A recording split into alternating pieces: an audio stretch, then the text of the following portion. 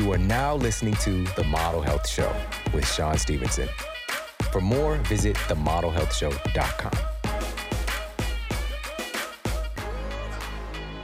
Welcome to The Model Health Show. This is fitness and nutrition expert Sean Stevenson, and I'm so grateful for you tuning in for me today. Several mental health challenges have been on the rise in recent decades.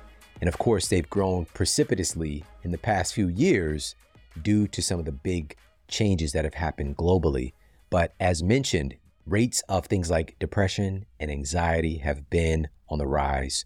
And today we're really going to understand at its core what is going on behind the scenes, in particular looking at the condition of anxiety, which according to the NIH, about 20% of Americans are experiencing some form of an anxiety disorder annually. All right, so this is 1 out of 5 people in our society today. And within this context, talking about anxiety, when do we stop to ask what it really is, what anxiety actually is at its core? And not only that, what are the contributing factors that create the symptoms of anxiety? We're going to be talking about that today and so much more, because on top of that, what are the real world clinically proven solutions to those things? And we're going to be discussing this with a leading expert in this subject matter. And in fact, she wrote the book, The Anatomy of Anxiety, and an absolutely brilliant thinker and practitioner. And I think that you're going to get so much value out of this episode. Now, really quickly, one of the things that is often overlooked in the context of our mental health, and in particular, even talking about anxiety, is how nutrient deficiencies can play a role in abnormalities in our mood, abnormalities in our mental health. Well, a study that was published in the Journal of Ethnopharmacology points to this simple spice that's likely in your spice cabinet and its ability to impact our mental health. They found that turmeric has the potential to reduce the severity of both anxiety and depression. All right, this might sound absolutely crazy that a spice, a long, traditionally used spice, can impact our mental health, but this is absolutely true according to the data. Now, on top of that, another study that's published in the European Journal of Nutrition uncovered that compounds in turmeric can downregulate inflammatory cytokines and upregulate the activity of satiety hormones like adiponectin. So helping us to feel more balanced in our bodies, helping to reduce inflammation, which we know that many of the symptoms of depression and anxiety have a root of inflammation as well. It's one of the key components that can lead to anxiety, depression, and other mental health challenges like schizophrenia. And so, wow, this has this really remarkable whole body impact and is found in this simple spice. Now, here's the key. We want to make sure that it's organic, and also it's going to be dependent on how much we're getting in. You don't want to put in so much turmeric that you're messing up the flow of the meal.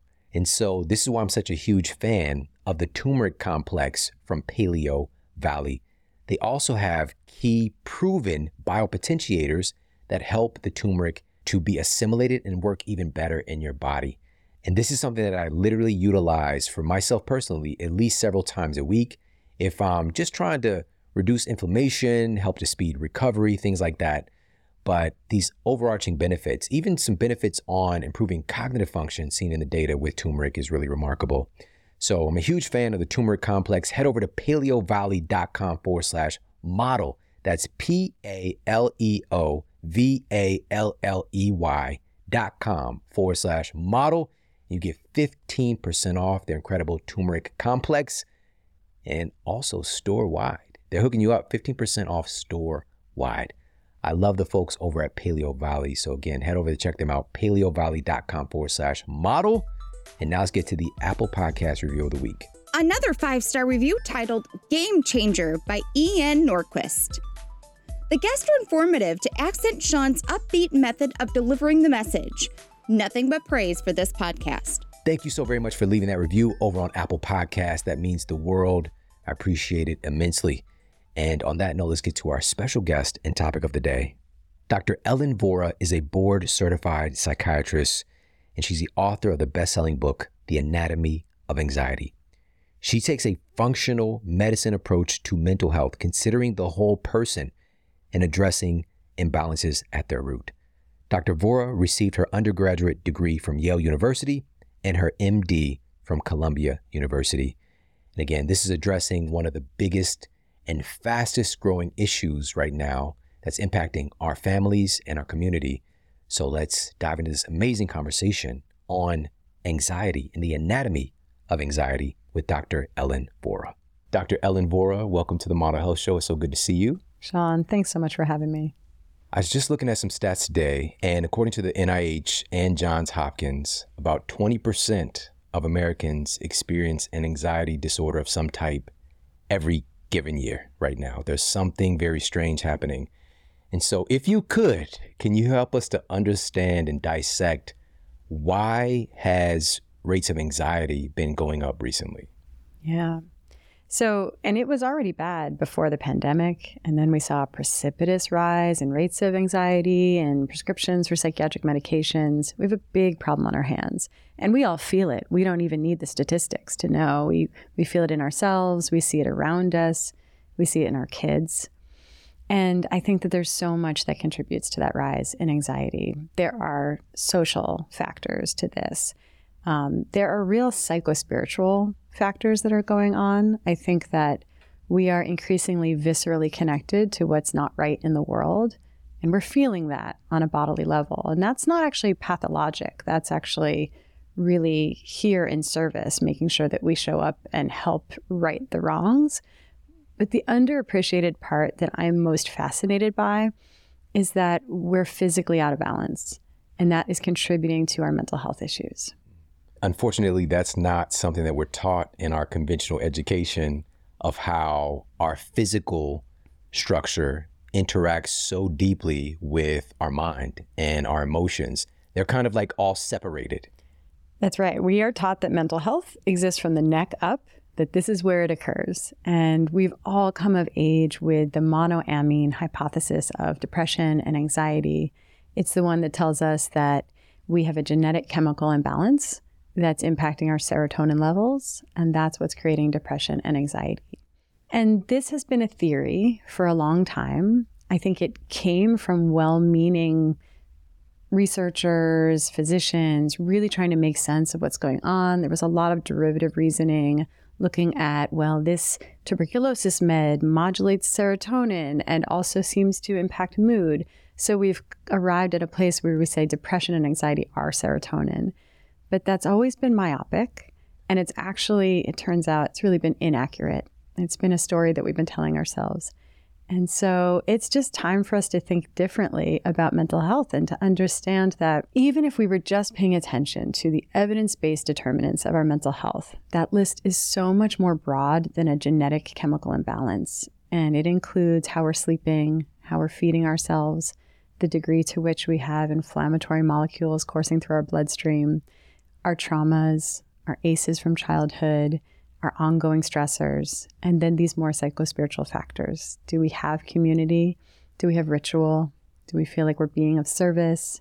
Are we making a meaningful contribution? Do we have meaning and purpose in our lives? And I think when we're focused on the genetic basis of mental health, it's our least hopeful narrative about mental health. It tells us that our mental health issues are a fixed trait, something about us, like a destiny. And that's not serving us. When we shift to these environmental influences that impact our mental health, it helps us see mental health with a growth mindset. And we can start to see we're empowered and there's reason for hope. Yeah. You just mentioned all of these inputs that create our own unique template for our mental health. Whereas we have experienced a model where it's this isolated chemistry or chemistry imbalance based on this thing that we're taking a hammer to, essentially, if we're talking about serotonin. And we'll put a study up for everybody, a recent meta-analysis, because this has been known for decades, but the serotonin theory of anxiety, depression, mental health conditions has largely been disproven.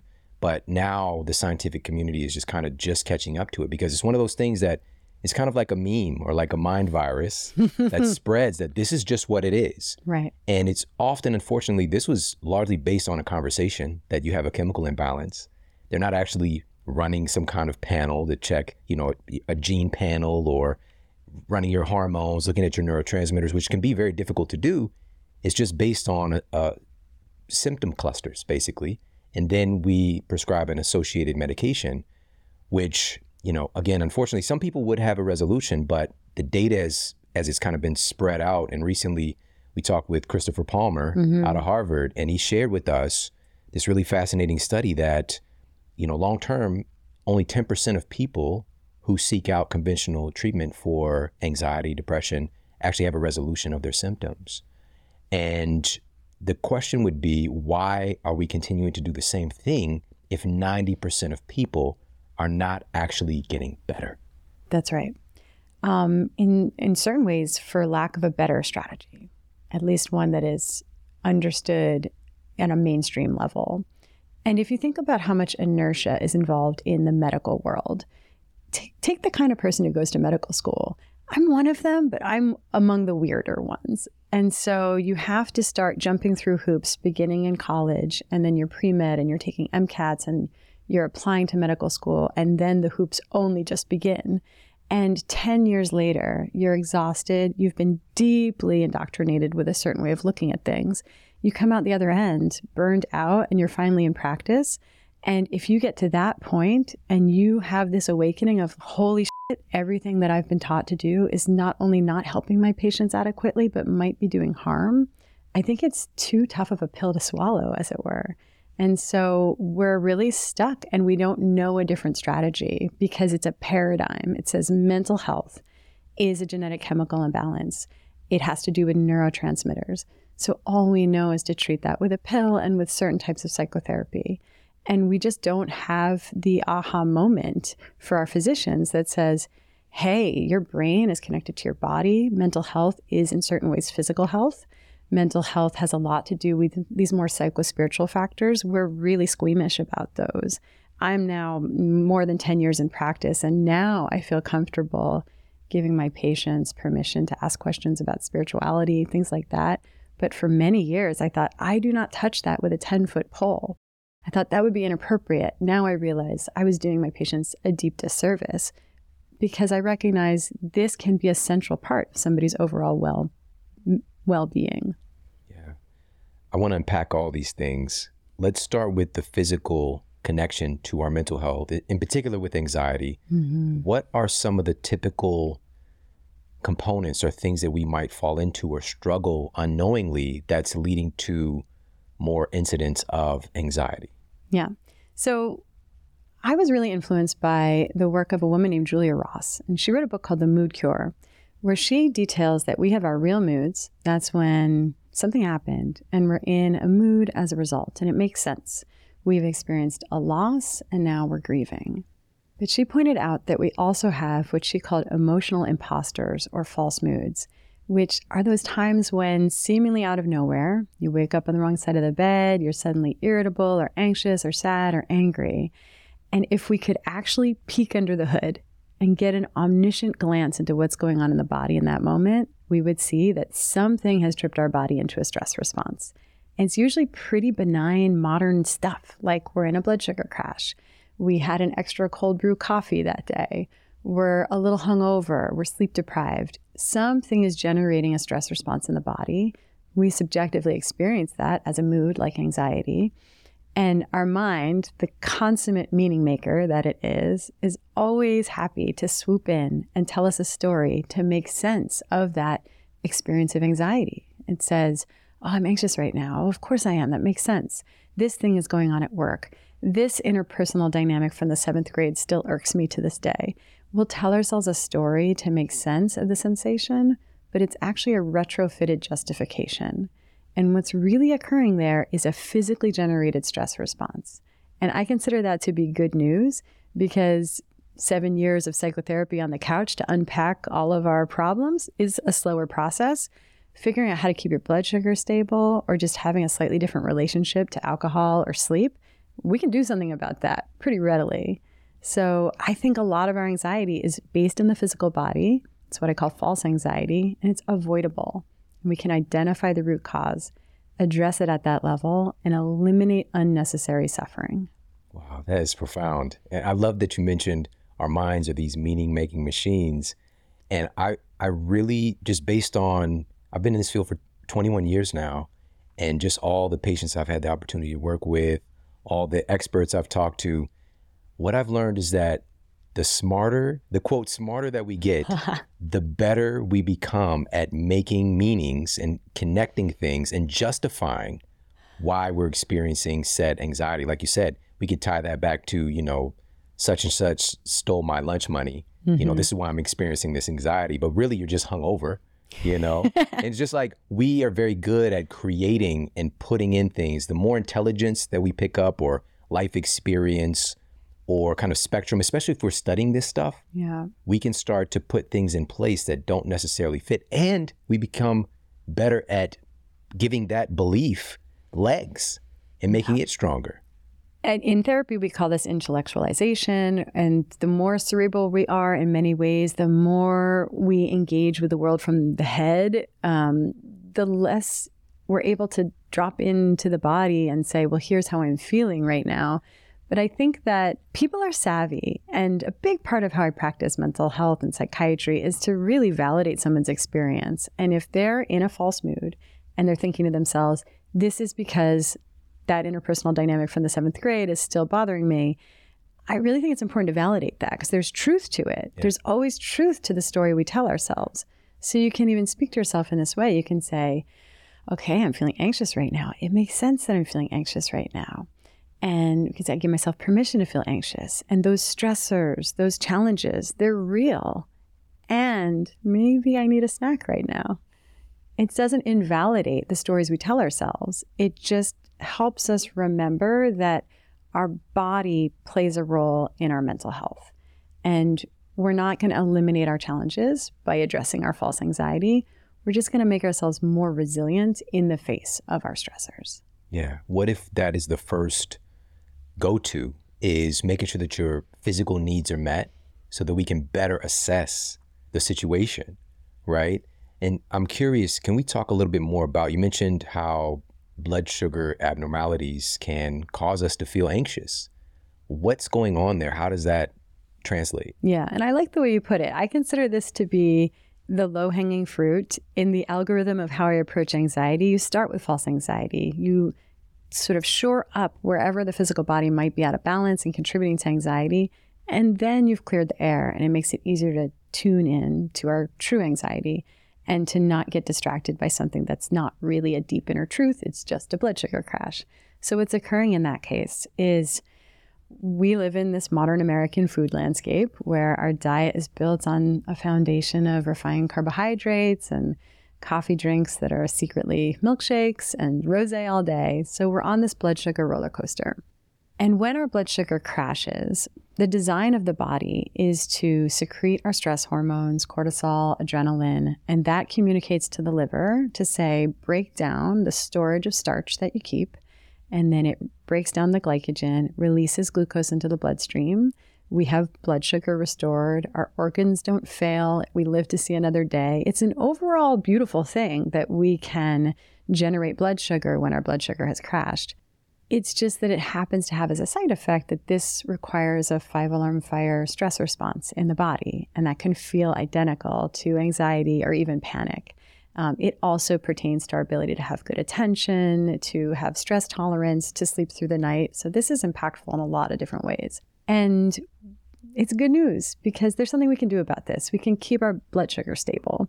And there's different approaches. I think about it as the definitive solution, which is starting to train your body to have metabolic flexibility and eating a more blood sugar stabilizing diet, which is a little different for all of us. And we can talk about some of the different strategies, but it's not a one-size-fits-all thing. And there's, to use the term hack, there is this hack that I find is profound for a lot of my patients. And they use something like coconut oil, almond butter. I use ghee personally. And you can take a spoonful in anticipation of your typical blood sugar crashes. And because it's basically pure fat or fat and a little bit of protein, It's slow to be digested, slow to be released into the bloodstream, and it gives you this safety net of stable blood sugar that can then superimpose, or it can blunt a superimposed blood sugar crash. So I have patients that ended their panic disorder with this strategy. They just started taking a spoonful of coconut oil every 4 or 5 hours, or before they brush their teeth at night, or before they head out from home when they're not sure when they're going to eat next. And that can just prevent these blood sugar crashes that were then generating unnecessary moments of peak anxiety. Love that. So it's like essentially looking at that as a treatment, you know, and it, even stretching that out long term. So that is in a therapeutic moment potentially to help symptoms, but long term, and this has impacted me personally as well. I realized, you know, we had this crazy low fat dogma that we existed in, you know, and I remember this, and this is something I participated in. You know, I was graduating from college around this time, and you know, even when I started college, it was really on fire. And we didn't realize at the time, I know that I didn't, that even our nervous system, that insulation requires fat, right? Even myelin in our brain to be able to lay down those pathways. And what happens when we're deficient in these key nutrients, like our wiring, our sensitivity to the environment and the world around us, is kind of like wires being exposed. Completely. Right? And so bringing in these key nutrients, especially fat, to keep that insulation so we're not as sensitive, because again, this happened to me when I was doing this low fat protocol. I just used to feel like just very sensitive to other people, to the environment. Don't even get me started if I go to Walmart or something like that. Like I'm leaving there feeling nauseous, you know? And of course, there's an energy. Shout out to everybody at Walmart, no disrespect, but there's a certain energy, you know, when you walk in the building. And, you know, we become more sensitive to this stuff because the thing is at the core of all of this is that we are energy. You know, we're made of this stuff and we're interacting with energy. And if you don't have some kind of ability to insulate yourself, you're going to be at the mercy of the environment and also at the mercy of every crazy thought that you're going to have. So this is why just long term, I love that, making sure that we're getting those fats in just so we give our bodies the nutrients to keep us insulated. Going in two different directions with that, because I love everything you just said. On the one hand, I've had so many patients over the years who come to me, they're doing what they've been taught they're supposed to do, limiting fat in their diet, limiting cholesterol, limiting animal foods, which we can talk about the pros and cons there. And they're coming to me, they're thin, they're wiry, they're chugging caffeine, they're soothing their frayed nerves in the evening with red wine. And they exist in a really high frequency wired state.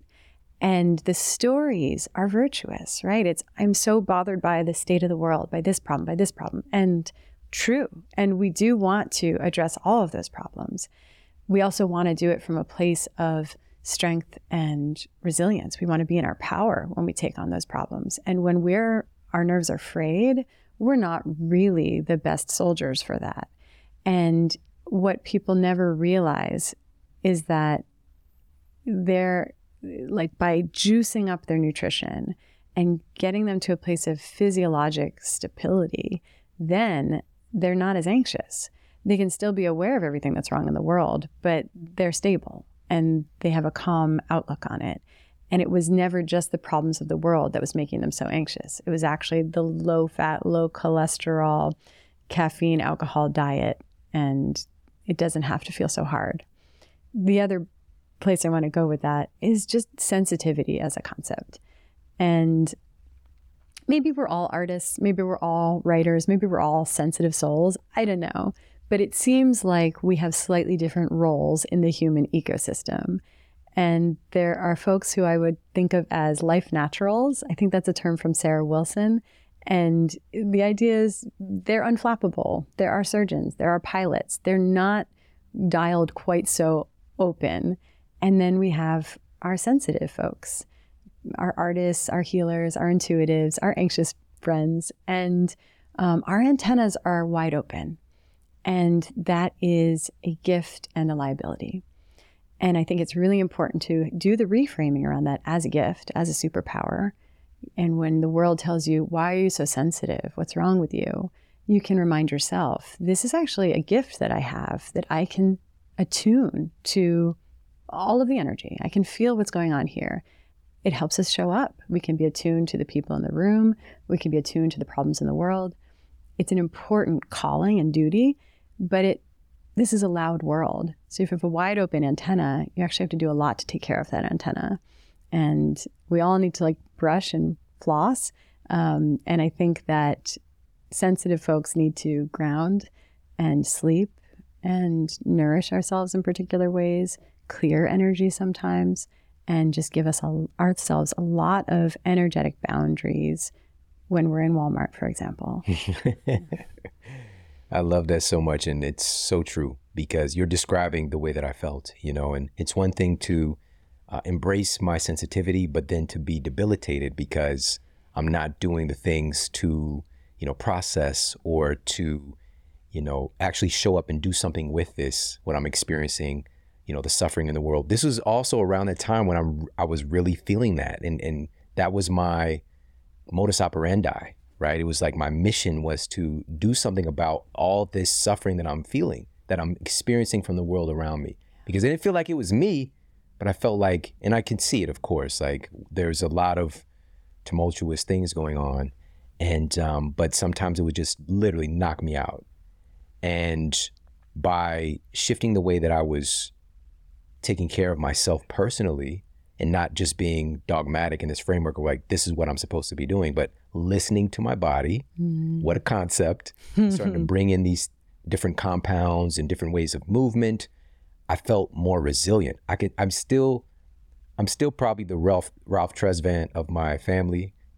He had a song called Man with Sensitivity. It's from New Edition. That's a Easter egg for everybody who knows about it. I was definitely the more, sensitive in many aspects, but now it's really a superpower because I could take that and also, as you said, I can be a warrior and a champion for the people that I'm on a mission to help and to serve. Got a quick break coming up. We'll be right back.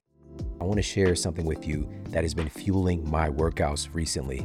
Numerous studies, including a study published by the Federation of American Societies for Experimental Biology, aka the FASF Journal, have found that exogenous ketones can be up to 28% more efficient in generating energy than glucose alone. And because of this, something that, listen, there are so many different supplements that are out there on the market. Very few things do you experience a change the first day. Now, this isn't true for everybody, but for me, this was the case. I was shocked. I actually took time stepping away from everything else that I was doing as far as supplementation around training, gave myself a break, and then did this with a lot of focus and intention to see, hey, what are the kind of results that I could see by utilizing Ketone IQ? And I was really just blown away.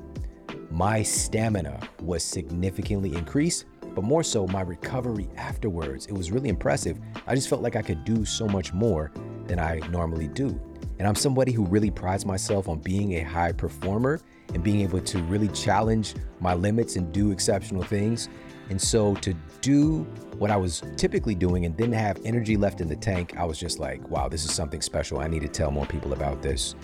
So right now you can head over to hvmn.com/model, and they're going to give you 30% off of your first subscription order. It'll be taken off automatically at checkout. And I'm telling you, this is the real deal. Go to hvmn.com/model. Check out Ketone IQ today. And now back to the show. One of my favorite things that you said already is this really important insight about anxiety, which is this is at its core a stress response. Yeah. At its core, this is a stress response that we're experiencing. And a lot of times because we have a label for it, we put it in this certain category, it's something totally different. This isn't a stress response, this is anxiety. This is my anxiety. Yeah. And tying it back to this blood sugar connection, if we could, just kind of put a cherry on top of this, you mentioned that the body will find a way to normalize things, to reach homeostasis. And when our blood sugar's low, your body can even break down your muscle and turn it into glucose, gluconeogenesis. Yeah. But what we're doing is we're activating that stress response system in the body, right? Yeah, that's right. Oh, I have 100 different directions to go in response to all the gems you just put out there. I think that we have this culture around mental health right now, which has taught us that mental health diagnoses are a trait. There's something about you. And I actually think that gets us more stuck than it actually empowers us. And so when we think, I have anxiety, I am someone with depression, this is me, this is my destiny, this is a fixed trait about me, it's inaccurate. And I've now been in practice more than 10 years as a psychiatrist. I have observed far too many times somebody really taking off their mental health diagnosis almost like an article of clothing. And to me, these are not diagnoses. That's an old-fashioned concept that comes from the glory days of Western medicine, which was when we could start to diagnose an infectious disease and say, you have syphilis, you have this infection and it requires this antibiotic, and we've actually cured it and solved the problem, and we feel so powerful and helpful, and we like that as doctors. And we've been trying to get back to that state of diagnosis, treatment, cure, done ever since. And it's actually not applicable with most of what we're up against, these chronic degenerative diseases, mental health issues. Mental health issues, for the most part, are not truly a diagnosis. They are symptoms. They're collections of symptoms. And what that is oftentimes the body communicating. It's saying, I have some state of physical imbalance. I have some unresolved trauma or grief. I have some psychospiritual unmet need. These symptoms that we call diagnoses and sticks us in that path, it's always been a communication from the body. And it's a really nice and hopeful path to just get good at listening. Is this some kind of physical imbalance? Let's address it at that level. Eliminate unnecessary suffering. Is this some deep inner truth about a lack of community in our lives, or the fact that we don't feel that we're being of service or making our unique, meaningful contribution? And you mentioned like being able to tune into what's needed of you. And this is really what I think of as true anxiety. It's not something to pathologize. It's not what's wrong with us. True anxiety is our inner compass. It's nudging us. It's like an electric fence when we've gotten off our path. It's asking us to slow down and get still and pay attention to what feels out of alignment. And it's not what's wrong with us. It's what's right with us when we are able to viscerally connect to what's wrong in the world around us. And that can be our immediate personal lives, our communities, the world at large. But we want to get our physiology stable so that we're not suffering unnecessarily. And then we want a practice for tuning into our true anxiety so that we can make a contribution. And I just want to point out, no pressure there. It doesn't have to be grand. We don't have to orient our entire life around that. We just need to listen if our inner compass is telling us there is some contribution that you're uniquely in a position to make and you're not yet showing up for it. This is so good. All right. So just to dabble in the physical aspect a little bit more. So we've talked about blood sugar, and you did briefly mention sleep as well. So do we have some data on sleep deprivation potentially increasing our incidence of anxiety? Yes. Yeah. Sleep is my favorite physical treatment to do for anxiety. And we're in a world right now where we say, I don't sleep well. It's because of my anxiety. It's my depression that is impacting my sleep. It's the bipolar that's making me not sleep. There's validity to all of that. But what we're not yet appreciating is that it's a bidirectional relationship, and sleep quality impacts every single mental health diagnosis. And it's the easier entry point. So on the one hand, we might say the 7 years of psychotherapy, fix the anxiety, and then you fix the sleep. Or you could give this a couple weeks of effort, fix the sleep, and then you've improved the anxiety. So with sleep, I think that there are a few caveats. Shift labor, jet lag, and perimenopausal, postmenopausal sleep, let's put them aside because those are trickier puzzles. But for the most part, I think we're suffering from what I think of as modern insomnia. Our body knows how to sleep. It wants to sleep. But there are aspects of the modern environment that are dysregulating our circadian rhythm. And we're not sleeping.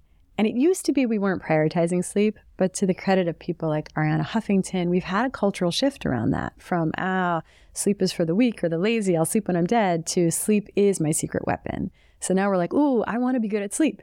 And it still eludes us. And so we just have to be aware that there are inputs that impact our circadian rhythm by far and away. And your viewers know this, but the lion's share of that is light. Light is what cues our circadian rhythm. We have an internal clock in our brain, but it's not connected to a satellite. It's connected to our eyeballs.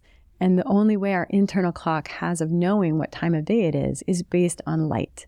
And that system was foolproof on the proverbial savanna of human evolution. You couldn't get it wrong. We had bright daylight during the day, and then in the evening, we had darkness. And I don't blame evolution for not anticipating this plot twist, which was that we were going to harness electricity and invent the light bulb and eventually the iPhone and eventually secession, and nobody was going to sleep anymore. So we have to flip the script. The onus is on us as individuals to make sure we're giving our eyes and therefore our brain the proper light cues so that we can have a healthy, regulated circadian rhythm. It starts first thing in the morning. You want to actually see sunshine with your eyeballs, not through sunglasses, not through a car windshield, not through a window, but the real thing. And then after sunset is really where the magic happens, because we evolved seeing fire and moonlight, and now we are surrounded by the psychedelic light show of modern life. So short of moving off the grid and homesteading and making your own sauerkraut and raising chickens, you can just get orange glasses. And it's not a perfect solution, but I think it's the best harm reduction strategy we have. And you put on blue blocking glasses after sunset, you wear them till bedtime, and at the very least, it blocks the blue spectrum light from suppressing your melatonin release, and it protects your ability to get tired and fall asleep at an appropriate time in the evening. Very practical, simple things. And, you know, the tip of the spear here is just understanding how light impacts our biology deeply. And you just made me remember when you said psychedelic light show, I thought of like Austin Powers, you know, all Yep. but that's like this everywhere that we go right now. And this is a really, really, really new thing in human evolution. We're talking hundreds of thousands of years in this kind of current or similar form versus like a little over 100 years having light at like, you know, to some degree, not to mention just a couple of decades of where it is so invasive and we can basically manufacture daytime whenever we want. Yeah. But there's something special and different, as you mentioned, just going outside in the morning, the first part of the day with the sun going up and getting that exposure, looking off into the horizon where the sun is. Something's different about the sun than any other form of light. There's a deep, deep DNA connection with that burning ball of light. Yeah. All right. And, you know, even if we're talking about, you know, the magnitude of the light itself, the lux, you know, it's very different. And so getting that bit in and then paying attention to not getting too much in the evening, it's a very simple, practical thing that we all can do. But I think you just shared it. The first thing is becoming aware, like, oh, this is what's keeping my body on time. Yeah. This internal clock, this circadian rhythm of all my stuff is getting dictated first and foremost by light. Yeah. It matters that much. It matters that much. And I think that there are certain lights that you can take in that sort of punch out of their weight class. I think that we're not yet even fully appreciating not just the fixed how bright is the light, but sort of this is like calculus. It's sort of like, what is it doing over time? And I think that experiencing sunrise and sunset is particularly potent for regulating the circadian rhythm. And I think that our suprachiasmatic nucleus is basically getting this is sunrise, that starts the clock. This is sunset, I know what's coming next, nighttime. And we can, if we really want to be efficient about it, seeing those two, like witnessing sunrise and sunset, are very potent signals. And I really recommend them to anyone who feels really off with their circadian rhythm. It's like, where do I begin? Start there. See those two things and your brain starts to get it. Awesome. Awesome. Light medicine. Light medicine. Well, in so many senses of the word. Yeah. Yeah. TM. All right. So let's move on. We've talked about the physical implications that can lead to symptoms of anxiety. And of course, there are many more, and it depends on you. That's one of the big takeaways from today, is that we're all unique. Yeah. But all of these inputs, because we are human existing in this reality, are affecting us. And one of the things you mentioned, which was really awesome, I'm so glad that you brought this up, is the social inputs, or how social dynamics and social cues and interactions can affect levels of anxiety as well. So how does social science tie in with anxiety? This is where we have vast amounts of research that really tell us that human happiness comes down to relationships, full stop. And, I love to be in the weeds with like, oh, should you eat, sourdough, or should you avoid olive Roundup and American gluten? And like, I want to be in the weeds with all the things about optimizing our physical health. But if you want to focus in one place, it's community in our lives. And sadly, we are just getting further and further from that. And in fact, we experienced an acceleration of that with the pandemic.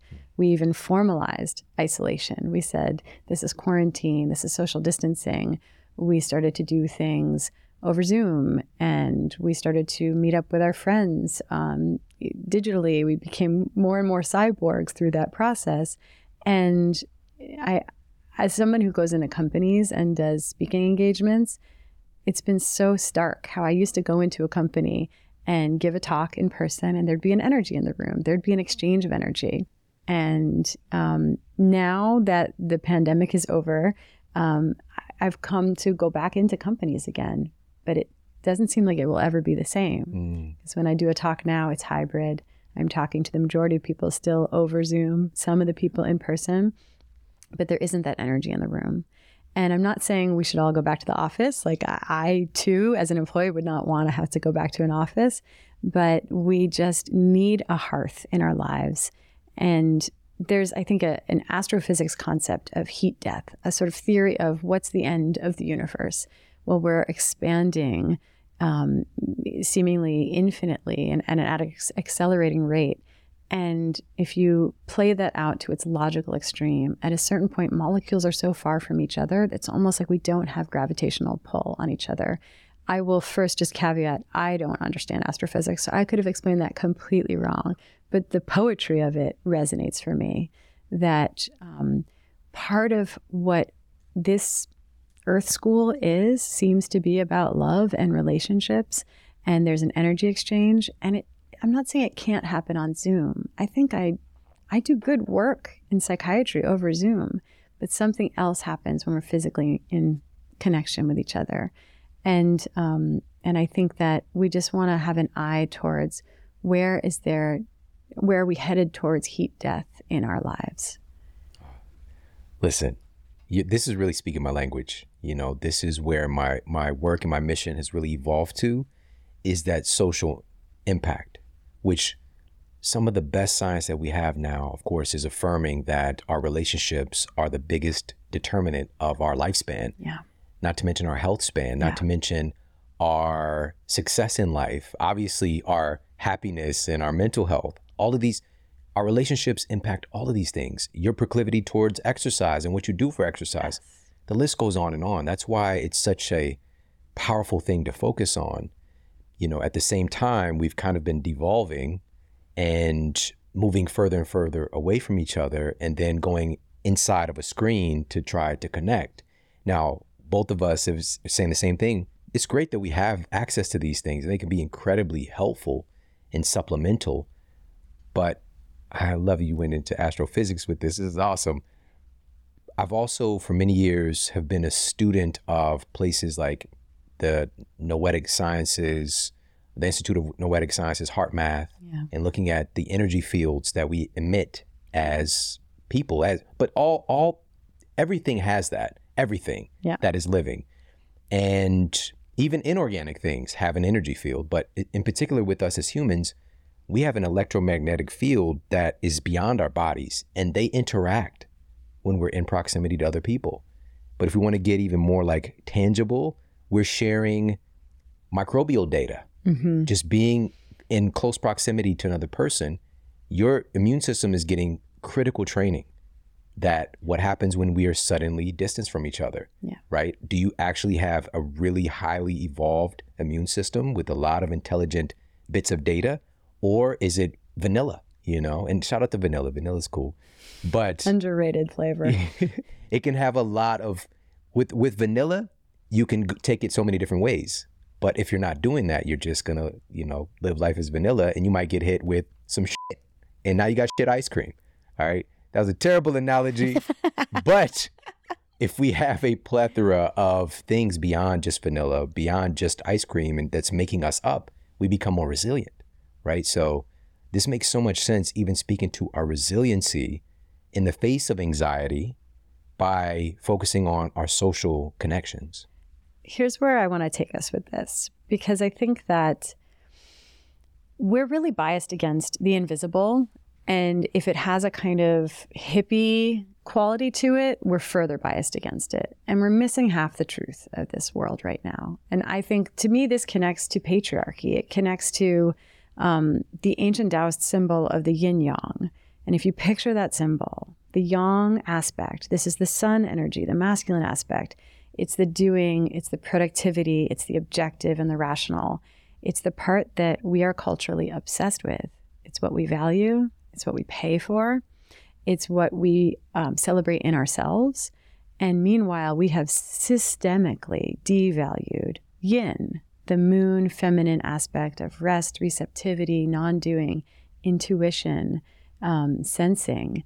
And we beat ourselves up if we're in that. You know, oh, I was so lazy today, I didn't accomplish anything. I know as a woman, I disavowed my own intuition for many decades because I accurately perceived that this is a boys' club, that if I wanted to be accepted and thought of as smart, I had to perform being objective, being rational, eschewing things of intuition. God forbid I believed in astrology or crystals or something like that. So I got the memo, I understood the assignment, and I really played that well until I was in my 30s and had a direct experience with, for lack of a better word, magic.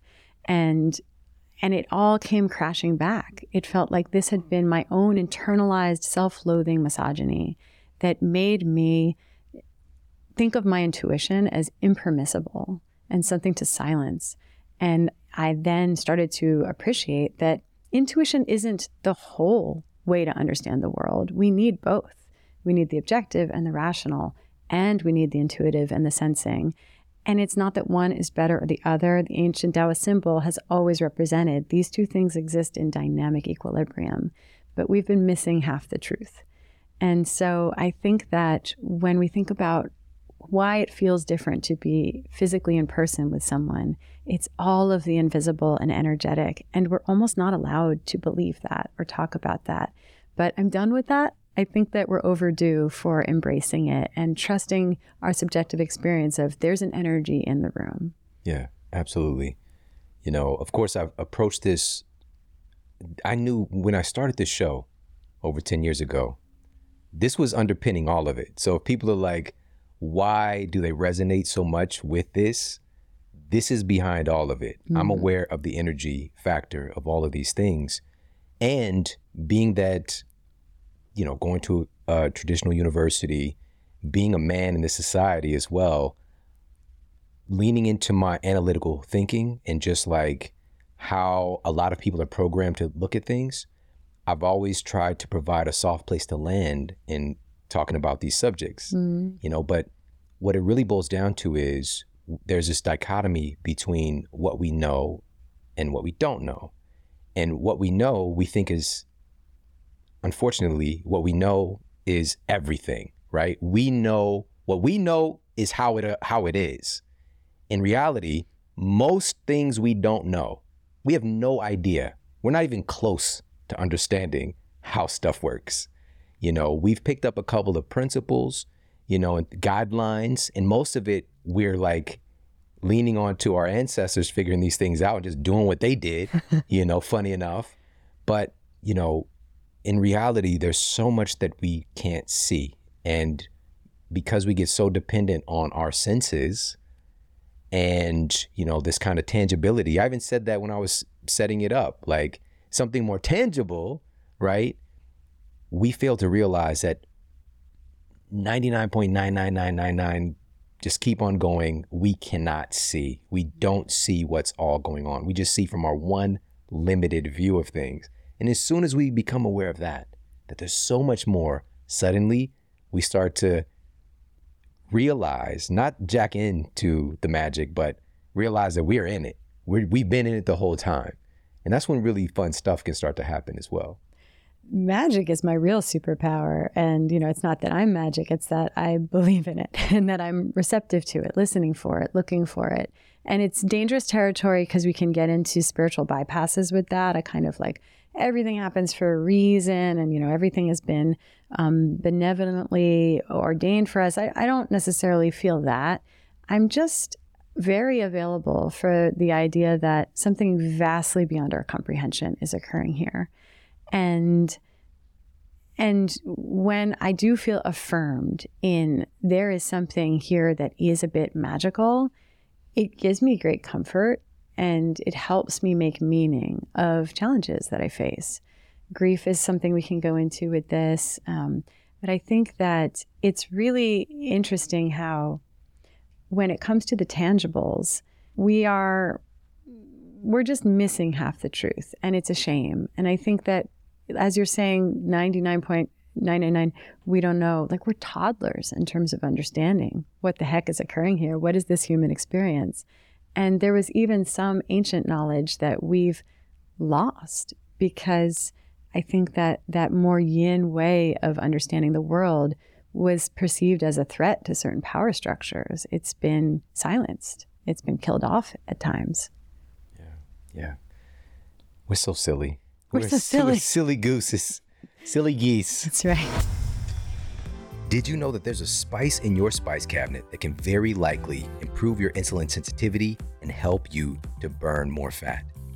This spice has been utilized for thousands of years, and now today we got tons of peer-reviewed evidence showing how incredible it is for so many aspects of human health. I'm talking about the renowned spice turmeric. Now, turmeric is actually in the ginger family, but it has its own claim to fame today. And researchers at the Department of Neurology at USC found that one of the active ingredients in turmeric, curcumin, is able to help eliminate amyloid plaque in the brain, slow down the aging of our brain cells, and also help to remove heavy metals and reduce inflammation in the brain. By the way, in talking about its impact on body fat, turmeric has been found to both improve insulin sensitivity, reduce blood fats, and directly act upon our fat cells. And to take it up one more mental notch, research published in the Journal of Ethnopharmacology points to turmeric's potential to reduce both anxiety and depression. Turmeric functions like a Swiss Army knife for human health and benefits.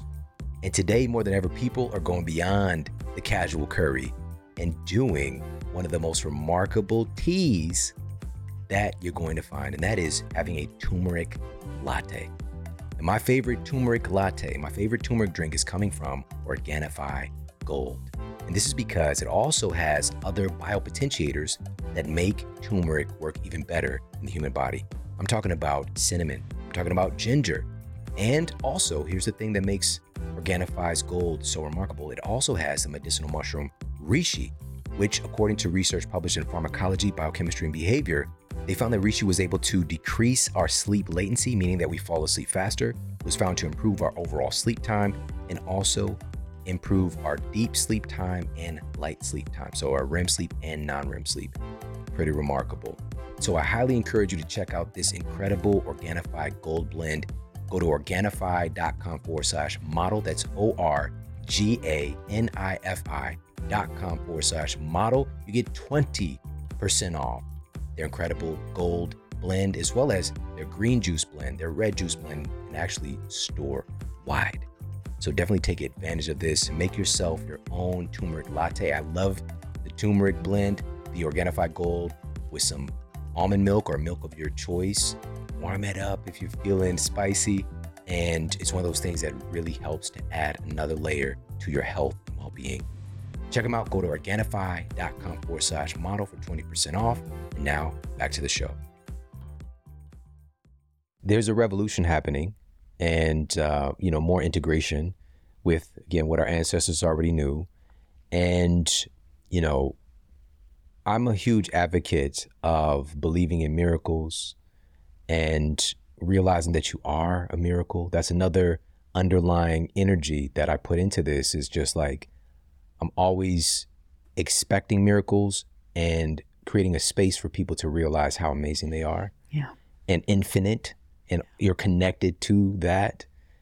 But a part of that anxiety is a feeling of disconnect from that. And that's what I want to ask you about next, because you mentioned in these kind of three big tiers, the physical, the social, and the psycho-spiritual. Yeah. So let's talk about that. How can that contribute to our feelings of anxiety?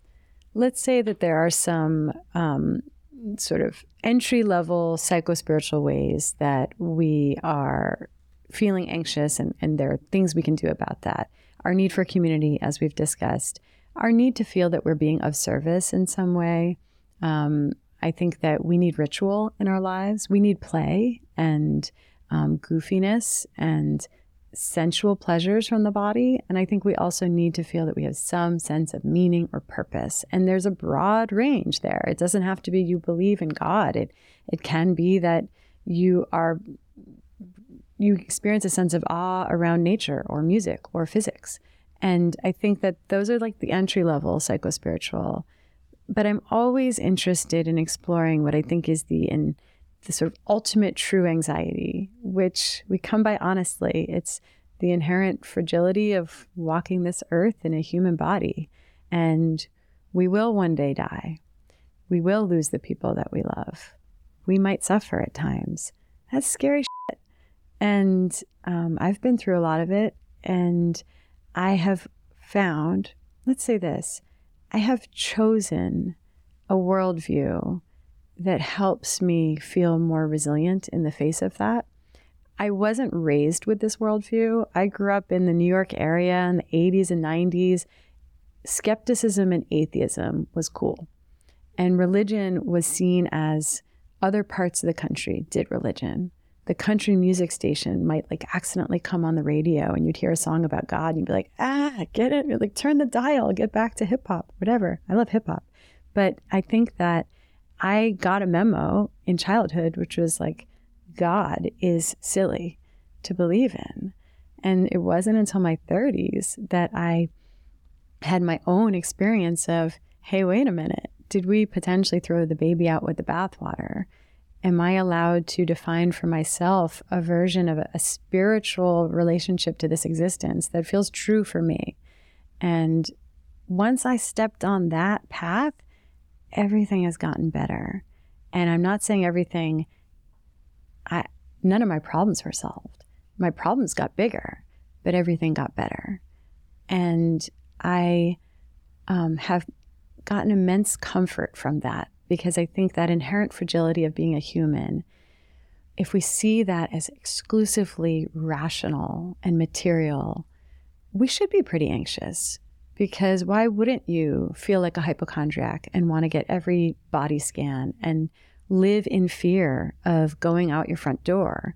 Because it could be the end. But when I start to see things as a little bit beyond my comprehension, loss feels less absolute.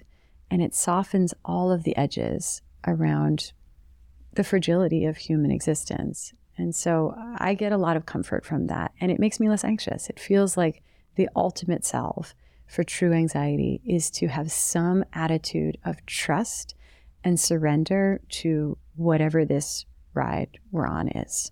Ooh, that's a tough one. Surrender is tough. It's tough. Especially, again, when we're inundated from jump to hang on for dear life, right? We're gripping the steering wheel. You got to drive this thing, learn how to drive faster, drive more skillful. And I think a good bridge for this is practice, practice letting go, practice softening, practice, and, some of these things we say in culture, but like just lightening up and shifting our perspective. You mentioned, play, for example, and time to be goofy. And just like, I remember this teacher, and this, thanks to my mother-in-law, I was able to pick this up, that seriousness is a sickness. Seriousness can be a sickness because, again, we're so latching on to something with impermanence, and also that we don't really even understand, but it gives us comfort in a way to believe that we do understand it completely and to hang on to it, right? That sense of certainty. And when in reality is one of the most uncertain things that we can do. And so it's this kind of like ping pong match going on in our brains that can manifest anxiety, as you're saying. And so I love that you said this, your problems got bigger, but things got better, right? Your problems got bigger, come to find out, but things got better. It's because you became bigger. You expanded yourself. Well, you realized your expansion in a sense, and that's the thing that we don't understand, because we try to, really just hammer away on those problems and then hope that we're not going to experience more problems. But the reality is, if you want to be successful or experience fulfillment, it's growing you is really one of the hallmark things I'm hearing. Well, I do think, just like with false anxiety, I always want to validate, and we do owe it to fear to just express some gratitude toward it. Fear does keep us safe in certain ways, and especially if you're starting from a place of scarcity, of survival in question, fear serves us, and taking life really seriously serves us. So we do need to honor that. We just also need to catch the moment when we've crossed the threshold, when what was once an adaptive strategy has now become maladaptive. So if survival is tucked, if you actually are lucky enough to have physical safety, if the threat has passed, then the task becomes, how can we shed that limbic system baseline and be open to trust and receiving and feeling more of a sense of abundance and safety. It's hard to change sets in that way, but we miss out when we don't do that. And I think that, we really just have to give fear some respect, but then also I think that helps free us up even to say, okay, now I've started to fear death or fear loss so much that it's standing in the way of getting to be wide awake for that this is happening right now. And I catch myself all the time when fear of losing my child, losing my partner. I am blocked from the present moment by my fear of losing them. And you see the sort of, it's a little bit of a paradox, because you only get this moment with them. And if you're missing it in fear of losing them, you've missed it. You've lost them.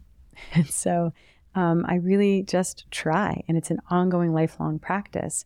And it does require some trust and some surrender that we don't get to control the outcome. And the effort of trying to control the outcome, which might have at one point in our lives ensured survival, starts to become the thing that causes us to absolutely miss the outcome we were hoping for in the first place. Thank you for sharing that. I don't think we've talked about fear in that context before. And if you take the word fear and you get rid of the F, drop the F off, you've got ear, right? Listen to what the fear is telling you. Yeah. Ask questions, be inquisitive. What is this experience of this feeling of fear trying to teach me? What is the lesson in this, or the value that I can extract so that I can put this to the side? Because it's just that internal, as you called it earlier, like we've got that electric fence, right? And with anxiety, this overarching conversation, that internal navigation, the fear is there. It has its value. We don't want to get rid of fear. This is another one of those things in our culture, like we want to be fearless, and we frame courage as lacking fear, like having no fear. And if you don't have fear, you're dangerous, like straight up dangerous. You could be a dangerous person, in other ways, but like fear is incredibly healthy. Yeah. It's just not allowing fear to control you and to take over your life. in essence. And so this is so good. So what are some of the things that we can do to help build up our psycho-spiritual health in an effort to reduce those symptoms that we experience as anxiety? I like that you pointed out the ear within fear. And I once had a patient describe therapy with me as couples therapy between her and her body. And I think back to that all the time. I think a lot of our psychospiritual work is couples therapy between us and you name it. We need to go into a communicative relationship with our fear, not just tamping it down, not just drinking ourselves into distraction, not just social mediaing ourselves into distraction, not avoiding, but just going into it, which I acknowledge is scary. It reminds me of when we're having a difficult relationship with someone and what we actually need to say is, I'm sorry, but we're scared to cross the threshold into that. Something about that accountability or that vulnerability or feeling like the world is keeping score. And if you admit wrong, somehow that hurts you down the road. I think that the more we can push ourselves over those uncomfortable thresholds and have the communication, the crucial communication that seems uncomfortable, we actually feel better afterward. So we want to listen to our fear. We want to stay present to discomfort. We want to do the apologies when necessary. We just want to keep keeping ourselves leaning into the present moment rather than escaping. And I think that once you're listening to your body, to what it's trying to tell you, to your heart, what it's trying to tell you, to what your fear is trying to tell you, like, you won't miss anything. You'll know what you need because your body's telling you all the time. It's whispering, it's communicating with symptoms. That's the language it has to offer. But once we start to listen, and it's a craft that we can continue to improve, we can get better and better at taking that sacred pause and thinking, oh, hold on a second. I just felt a passing feeling. Something went tight. Something contracted in me. Something felt uneasy. And we usually just steamroll over all of that. It's invisible to us. And the more that you can slow down, and even it sometimes requires running back a conversation. You said something. I said something the other day in conversation. And then I left the room. I dissociated as my mind was like, that didn't feel right. And so then I was like, we have to go back to that point. I want to rescind that. I want to rephrase that. And so we just want to keep catching when our body says no. And I think that that's such a powerful tool to use in our lives, is to know our body's yes and our body's no. And for me, for many people, yes feels expansive. There's a sense of ease, sometimes warmth. No feels like tightness, contraction, maybe cold, maybe uneasy. And when you start to know that language from your body, you can take a sacred pause and you can say, okay, I got this offer for a job. I got this request from a friend. And you can tune in and know if that's a true yes or a true no. That's language from Marshall Rosenberg, nonviolent communication. And another psychospiritual practice, I'll name two more. One is shaking and one is crying. So a lot of times what we really need to do for our psychospiritual health is metabolize what we're carrying. We have unmetabolized grief and unmetabolized trauma. We have so much grief, and we have a cultural bankruptcy around rituals for grief. We don't do the ritual. And so we have grief from losing loved ones, but we also have grief from divorce, from pregnancy loss, abortion, job change, empty nest. There's so many dimensions of our lives that need to be properly mourned, and we don't do it. And so I really like shaking as a practice in general. It seems to be like what the animals do. They have an acute life or death stressor, and afterward they shake. It seems to be how they press Control-Alt-Delete on the stress response. They excavate whatever we carry in our connective tissue, and it helps tell the nervous system the threat has passed, and it's once again safe to be in the body. I think for humans, it's also just inherently therapeutic to let your body call the shots and move in the way your body feels like, not just what looks cool or appropriate or normal. And so I shake about every day to shamanic drum music, and it's weird and hippy-dippy, but it's free and it takes 5 minutes and it's incredibly effective. And crying is another really good practice for our psychospiritual health. We are due for a cultural rebranding around crying because we're taught that it's weakness, that it's embarrassing, it's a burden on the people around us. The minute we start crying, we apologize, and then we try to suck it back in and make it as small and brief as possible. And it's outrageous. We've been missing out on free therapy all this time. It's not weakness. This is actually the wisdom of our body giving us a much needed opportunity for release. In fact, a component of the stress response, ACTH, or adrenocorticotropic hormone, comes out in our tears. It basically cuts our stress response off at the root. So if we just allow ourselves to cry fully and get better at crying, let it be bigger and uglier and more complete, it's therapeutic for us. It's actually bonding. It's not a burden on the people around us. It's a gift to them. They mirror it and experience a release of oxytocin, and it bonds a relationship. It's a good thing, and we just need to give ourselves permission. We need to give other people permission. And we can do that with our body language. If someone else starts to cry, usually we're like, oh, this got awkward. But now we can start to hum and nod and lean in and basically convey, yeah, keep going. And it's a really powerful way that we can all support each other in carrying a little bit less of the unmetabolized grief and trauma that we all have weighing us down. That's remarkable. This is, again, something that our ancestors knew, many of these things, and nature knows. And also, even recently, even a few decades ago, there's a song from the OJs called Cry Together.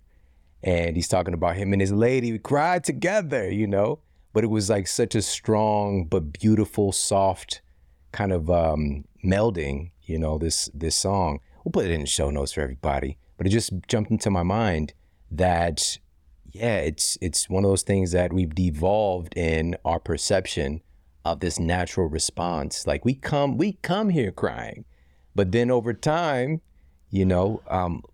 life, the way that our culture is constructed, is just kind of, in a weird way, beating the cry out of you, and now we suppress.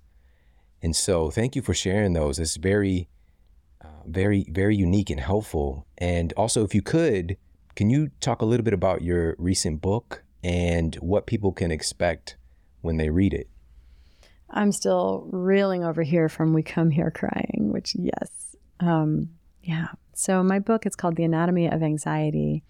And it's my life's work wrapped into one. It's really taking a whole new approach to understanding anxiety, seeing it as not what we're taught, but that we have our false anxiety, our avoidable anxiety based in the physical body. And we can identify those root causes, address them at that level, and eliminate unnecessary suffering. That's like the first half of the book, is just very actionable strategies to address false anxiety.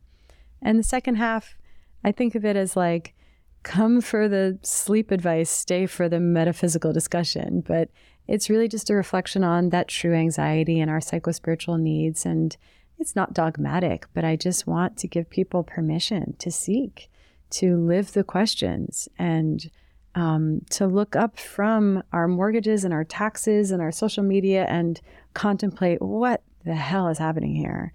And I think when we are living those questions and opening to that perhaps something vastly beyond our comprehension is occurring here, perhaps if we make ourselves available for the magic, we start to see it. I think it's a salve for the ways that the pH of our age is anxiety. And I don't want people suffering in that way. So I try to take every angle I can to give people a path to feel a bit better. Awesome. Can you share where people can pick up the book and also where they can follow you and just get more into your universe? Yeah. Wherever you buy books, The Anatomy of Anxiety, it's pink. You can't miss it. And I'm on Instagram pretty active. My handle is Vora, MD. Awesome. This has been special. This has been really, really cool. And just being able to unpack what's happening internally and just our bigger connection to everything. Like, we've really traveled a great deal in this time, and I can't wait to talk more. Thank you so much for doing what you're doing. Thank you, Sean, for doing what you're doing. Awesome. We come here crying. Remember that. Dr. Ellen Vora, everybody. This is such an important conversation, and I highly recommend that you share this out with your friends and family, because You never know who's battling with anxiety and other mental health challenges. So truly, in this context, sharing is caring. You can, of course, share this out on social media. Take a screenshot of the episode. Tag me. I'm at Sean Model on Instagram.